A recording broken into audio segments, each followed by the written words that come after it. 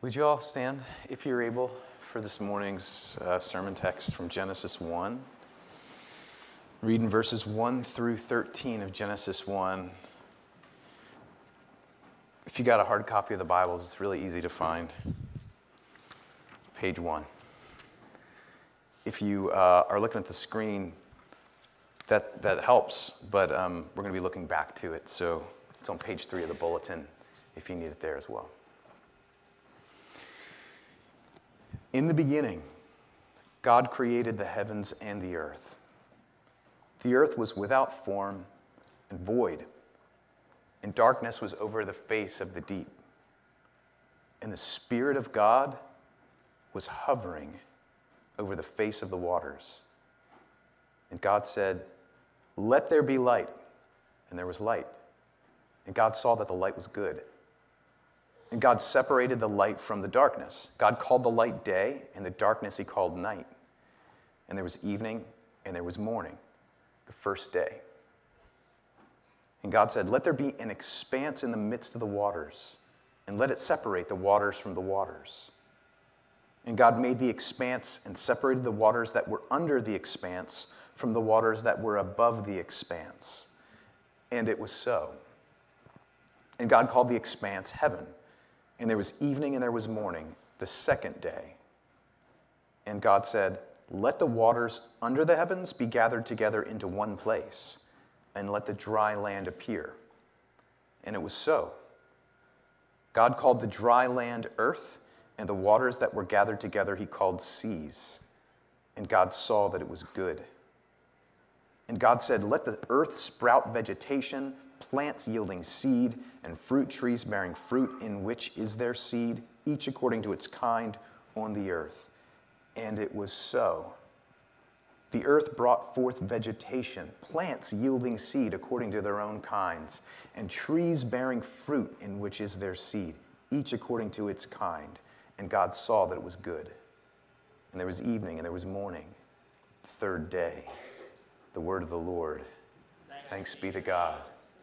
Y'all can be seated. Thank you.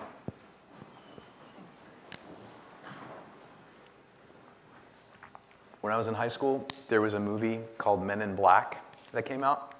It was about aliens on Earth. And at the very end of the movie, there was this zoom out. Most of the movie took place in New York City.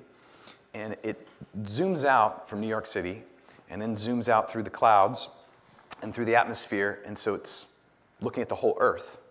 And then it keeps zooming out through all the planets of the solar system. So you're looking at our whole solar system, and then it keeps zooming out so that you're looking at our whole galaxy, and then you're looking at a cluster of galaxies, and then you're looking at the whole universe, which you keep zooming out, and it's just, our whole universe is just one marble, and there's this alien like playing a game of marbles, and then takes our universe and puts it in another sack full of other universe marbles, and like walks away. And I think the meaning that is being implied there at the end of a movie that's really not about metaphysical things at all. It's about like shooting bug aliens. Is that everything's wonderful and everything's complex and vast and amazing, and it's also all random. Like it might as well just be a universe that's a marble that some one alien in some much bigger universe is just rolling in a totally random game. And let me say, whatever amazing things going on in the universe that we do and don't understand, and there's so many of them, and all the questions that we have, that we bring to this study of the book of Genesis, which may be answered, and then those that definitely will not be answered, one thing that the scriptures are really clear about, if you want to take them seriously, and certainly if you want to look at them as the basis of faith, or as part of the basis of faith, is that it's definitely not a random universe. The last thing the universe is random, according to the scriptures. In all the creating works of God that we've already seen, Stephen started a series last week just looking at the first two verses. In all of the creating work that we see God doing, he's speaking, he's separating, he's seeing what he made or separated, and then he names it. Nothing is random. Nothing is random. Nothing is random. What's described in Genesis 1 is an orderly, intentional creation that God delights in. You actually need that whole sentence. It's an orderly, intentional creation that God delights in. We are going to take a few passes at trying to dialogue as a congregation about some of the big Genesis 1 questions, like where did it all come from? What does it all mean? What is a human being? What is a man? What is a woman? What are the uniquely human responsibilities in this world that we find ourselves in, and what are not? And it's not all going to be satisfying of all our curiosities. We're going to do some podcasts where we kind of come at some different popular answers of these things if we can't address them all in sermons. And the hope is that we'll also have some congregational dialogue about these things. But I want to say up front, there are some kinds of questions that you're going to be really frustrated by if you keep insisting on bringing them to Genesis 1 and Genesis 2 particularly. For example, if you're asking questions like, how did nothing become something on a molecular material level? Like, how did molecules just start happening? And exactly how many eons ago, like to the year or to the millennium maybe, how many eons ago did it begin to happen? You're going to be frustrated because we're going to see again and again, it is often and usually not helpful to bring modern scientific questions to an ancient text. It's going to be much more rewarding to ask questions that would make sense to the ancients that originally understood it. And we're going to get there. We're going to tease that out and keep bringing your questions. These texts do answer certain questions, though, that I want you to very much expect answers to. Like, what is it all for? Functional questions, not the molecular questions. The answers aren't really there in terms of how exactly nothing became something in a way that like you could observe with a video camera or with a microscope. It's just not there. But questions like, how do I fit within it? What's the one who created it like? What's it all for? We, I think, are going to get the fullest answer to that at the beginning of chapter 2. But we get beginnings of an answer today. Whatever it's for, it's not random. Let me say it again what I said a few minutes ago. Creation, as it's given to us in Genesis, as it's teased out, is an orderly expression of God's own delight. And so the 2 points I'm going to give you as we move forward are, creation is ordered, and creation is a delight. And I promise you need them both. First, creation is ordered. I don't know if you noticed this or if the book of Genesis is really new to you, but for centuries, many centuries, this is not a modern observation, interpreters of Genesis 1 have noticed that there are 2 main headings for God's creative work. One big heading in day 1 through 3, which we're reading today. I stopped at day 3 if you didn't notice, in verses 1 through 13. In the 6 days of creation, one big heading can be considered what we see in day 1 through 3, and the second heading is days 4 through 6. All the way back in verse 2, I'm going to read it again. It says, the earth was without form and void.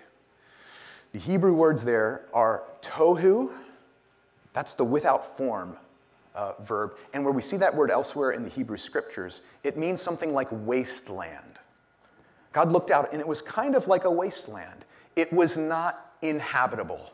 It was formless. There was no there. There was nothing there that could possibly be inhabited. And then void, bohu, which means simply empty. So there's a wasteland, can't inhabit it problem, and then there's no one there to inhabit it anyway. It's really clear. Days 1 through 3 are about addressing the wasteland problem. How do we make God's saying to God, let us, as we move on in Genesis 1, we'll see, make all of these things. He's basically in day 1 through 3 turning it into an inhabitable space. And then in days 4 through 6, he fills the space. So, days 1 through 3, we're going to be seeing he's making something possible to later be indwelt by creatures. Day 1, God says, verse 3, let there be light. Let there be light. Like us, the ancients, when they thought of light, were not thinking of just photons. Light meant revelation. Light meant like the lights coming on in your head and in your heart. It meant like, aha. It meant I get it. It meant I know. Before I was in darkness. Now I'm in light. Something is there to be known, to be found. Something to move towards, a path.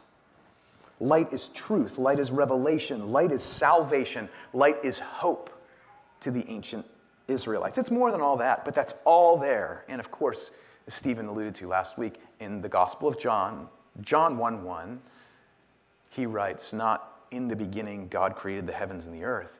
He writes, in the beginning was the Word. The Word. That illuminating one, the principle, the foundation of all creation. Kind of getting at the same idea with other words. Again, they would not have understood light mainly as material particles of photons. That kind of understanding will not help us very much as a modern scientific view of what's happening here. But I think there's even more a main point to let there be light. More than revelation, light, understanding, that sense of light. We get the main purpose of let there be light when we read all of verses 3 through 5. Let me read it again. God said, let there be light, and there was light. And God saw that the light was good, and God separated light from darkness. God called the light day, and the darkness he called night. And there was evening and there was morning, the first day. I don't know if you thought about this, but it's a question. Why does God call the light day? Day is not the same thing as light. And they knew that. Please return to the idea as we move through the book of Genesis. The ancients did not know everything that we know, but they were not stupid. And they were probably way better at observing what was around them than we are in terms of everyday life. Light wasn't just, they knew about fire. Like, light can come from fire. Light can come from stars. Light isn't day. Why would light be called day here? Well, we get the rest of it in verse 3 through 5. God's not just talking about light in the abstract. He's talking about a period of light that goes away and it becomes darkness again. He's talking about a period of light, which contrasts with the period of time called night. Here's what I want you to understand. Day 1 is specifically about the creation of time. Of time. This thing that didn't exist in eternity, which is not comprehensible really to us, a state outside of time that God exists in. Day 1 is about the beginning of this totally essential and foundational part of our experience.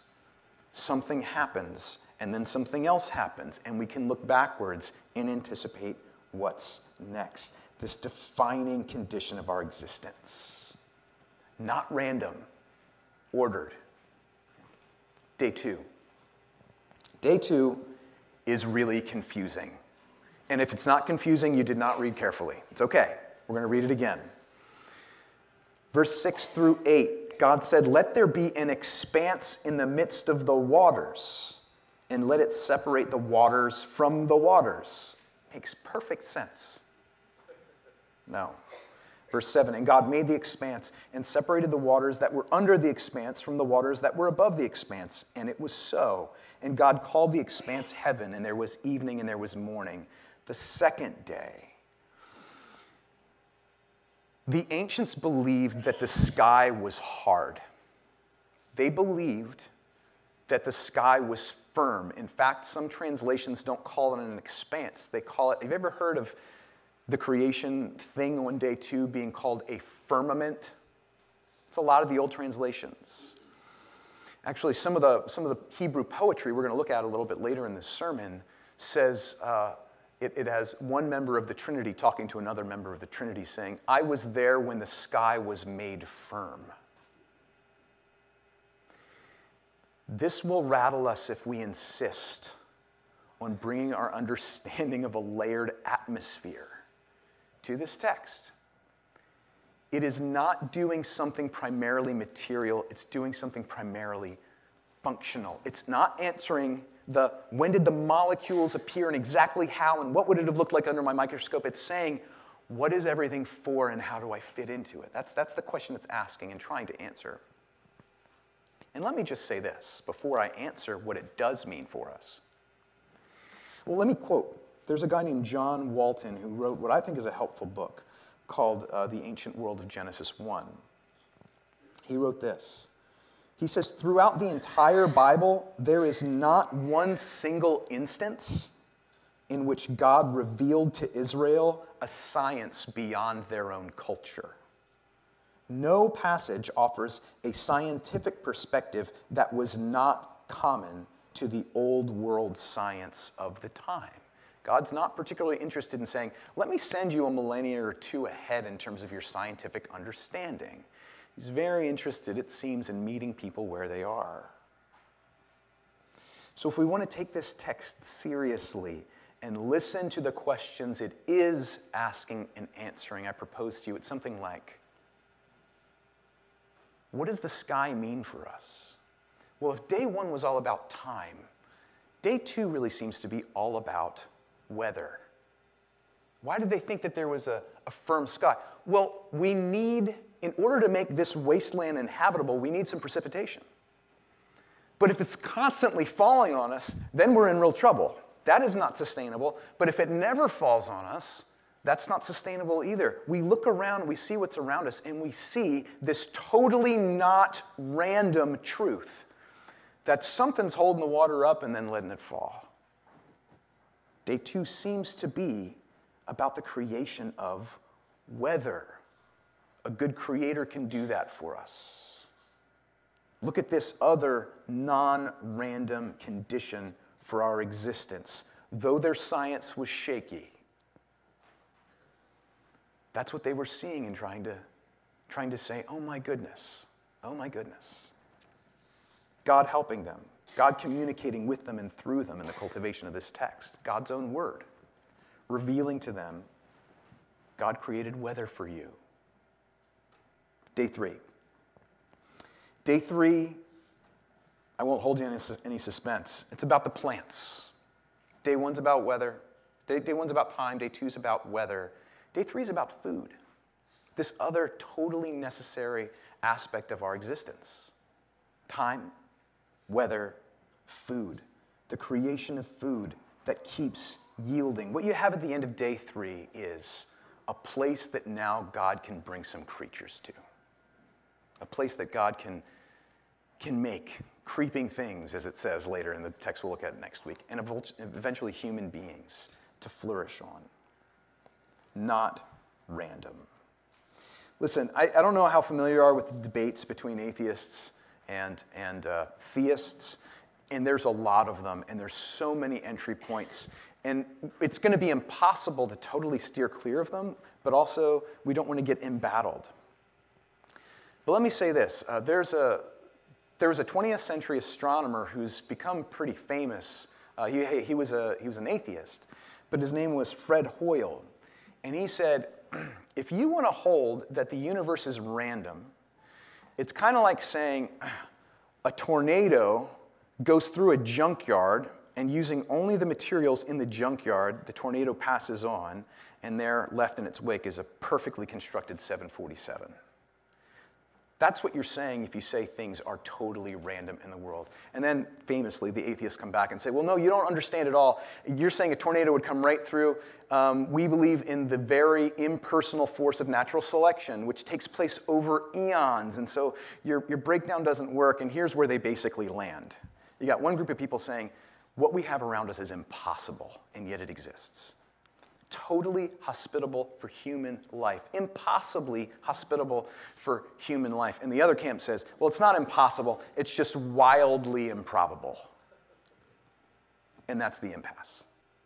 Impossible versus wildly improbable. And all I have to commend to you is the scriptures say the table has been set on purpose.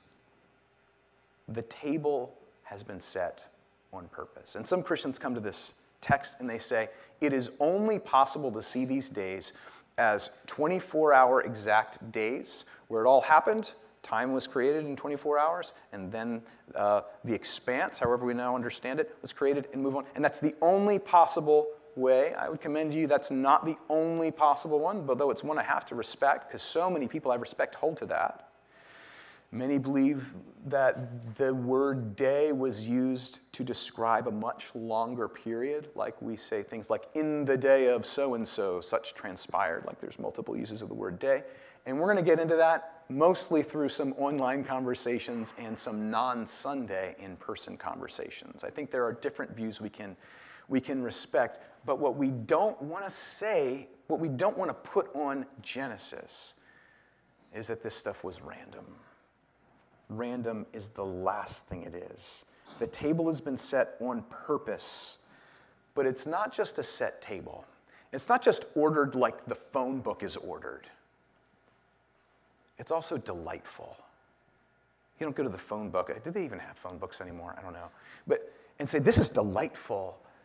You don't understand creation if you don't look at it and say, this is delightful. And that's the second point. Some of you know people in your life who really major in things being ordered, and some of you know people who really major in things being delightful. Like growing up, some of you had an aunt where you went over to her house, and all of the furniture had plastic on it. You know what I'm talking about? And there was like soaps in the bathroom, but you weren't allowed to use them to wash your hands. They were only to look at. These are people that we know who major in order. And then there's the people who you go over to their house, and it's just all fun and delight all the time. And nobody knows when they're eating dinner, but it's delightful. And I mean, there's even this going through our congregation. I mean, it certainly goes through my family. Like one person saying, like, you know, why don't you ever have a schedule? And the other person says, well, I don't know. Why is your house like a museum? And back and forth it goes. And in all seriousness, I think people have different views of looking at creation. Look how orderly versus look how gorgeous. And all through the scriptures, you have both. You need both. It's ordered, but it's also beautiful. How do I know this? First of all, if you haven't noticed yet, this is a song. And it is tragic to me for all the wars that go on over this text. You know, within the church, it's missed that this is also historical, but it's a song. They were like, you cannot communicate what's going on here without making it poetry, because the form is part of the function of the text. It doesn't fit the beauty of what's going on to make it prosaic.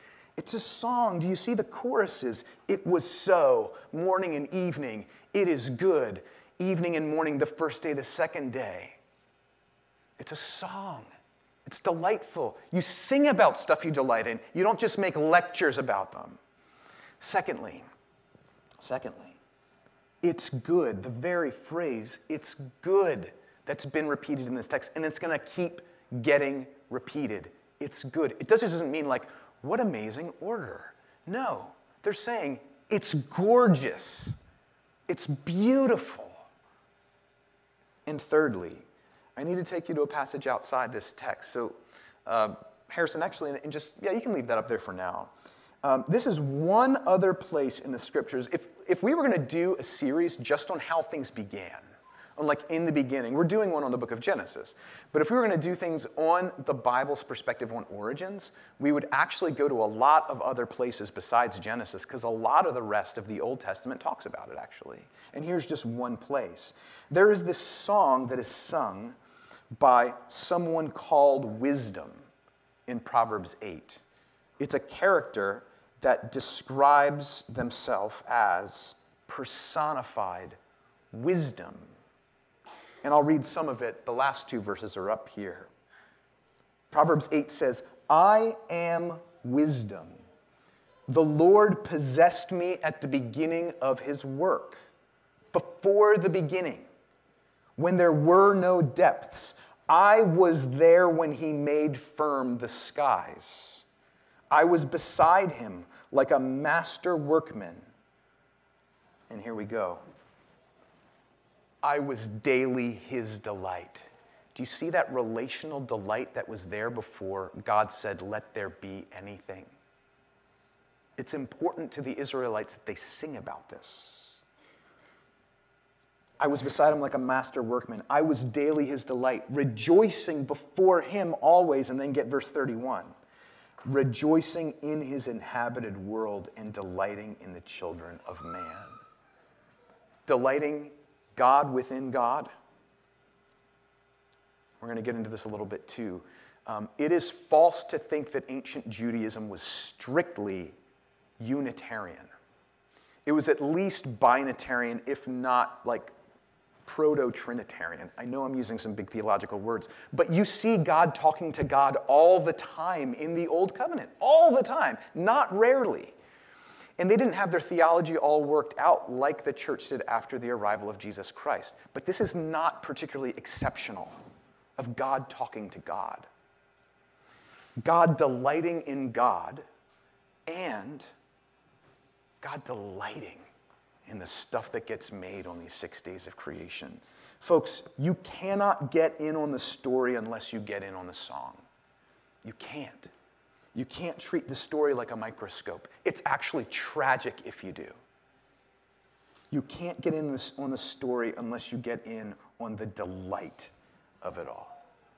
You know, I've been thinking about at the end of Jesus' life as it's described in the Gospel of John, and Jesus is facing the cross, he keeps talking about his joy. Like this is during the Last Supper and in the garden, right before the soldiers come. He's saying to them things like in John 15, I'm going to tell you all this before I go because I want your joy to be full.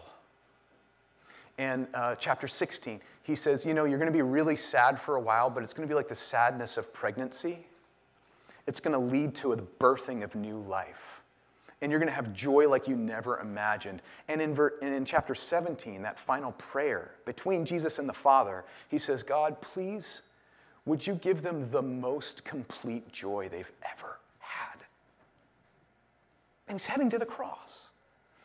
Joy is totally the context for the cross as much as sorrow, at least according to the gospel writer, John. The cross is all about undoing the curse of death that comes into the world through sin.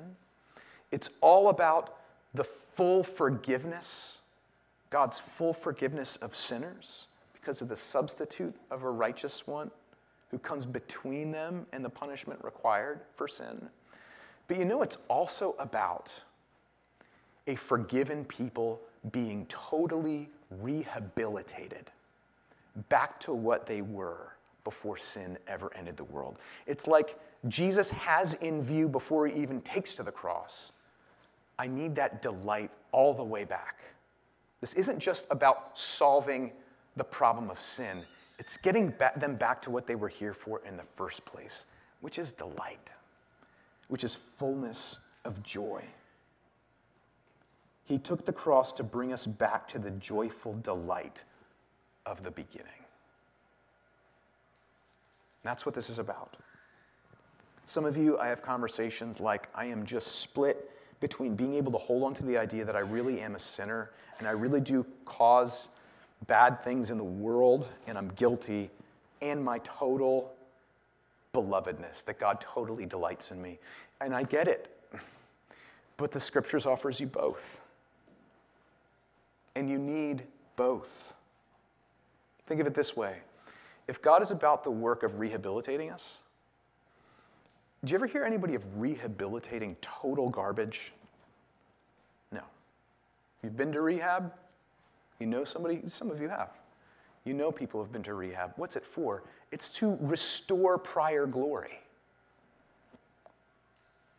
It's to buff out your tarnished glory so it shines brighter, what's really there and what should come through. You have to know you're a sinner. You also have to know and believe it's really good that you're here. God's saying over and over and over and again, we're going to get there next week at the creation of human beings. It's good that you're here. He delights in you. In the name of the Father, and of the Son, and of the Holy Spirit. Amen.